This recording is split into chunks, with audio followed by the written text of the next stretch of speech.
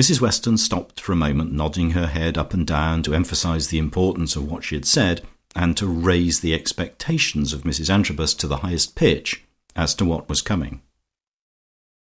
"And if you ask me where I think she was going and what she was going to do," she said, "I believe she was going out to lunch, and that she was going to one of those houses there, just across the road, or she made a bee-line across the green towards them. Well, there are 3 houses there. There's Mrs. Quantock's, and it couldn't have been that, or else Mrs. Quantock would have some news of her. Or Colonel Boucher's, and it wouldn't have been that, for the Colonel would have had news of her.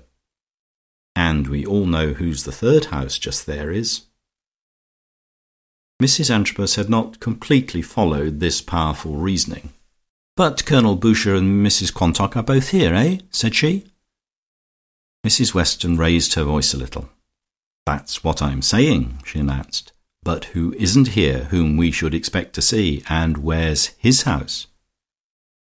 It was generally felt that Mrs. Weston had hit the nail on the head.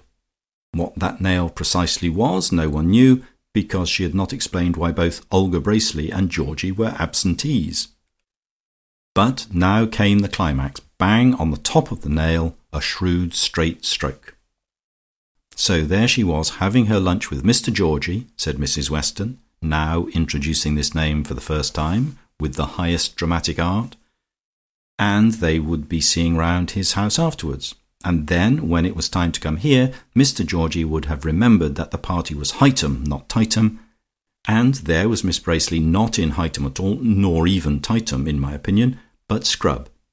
No doubt, she said to him, "Is it a very grand sort of party, Mr. Pillson?" And he couldn't do other than reply, for we all received notice that it was Hightum. Mine came about 12. He couldn't do other than reply, "Yes, Miss Bracely, it is." "Good gracious me," she would say, "and I've only got this old rag on. I must go back to the Ambermere Arms, and tell my maid, for she brought a maid in that second motor, and tell my maid to put me out something tidy."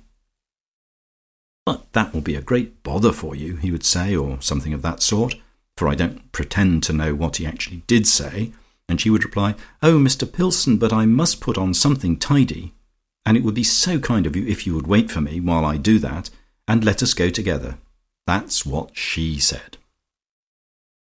Mrs. Weston made a sign to her gardener to proceed, wishing to leave the stage at the moment of climax.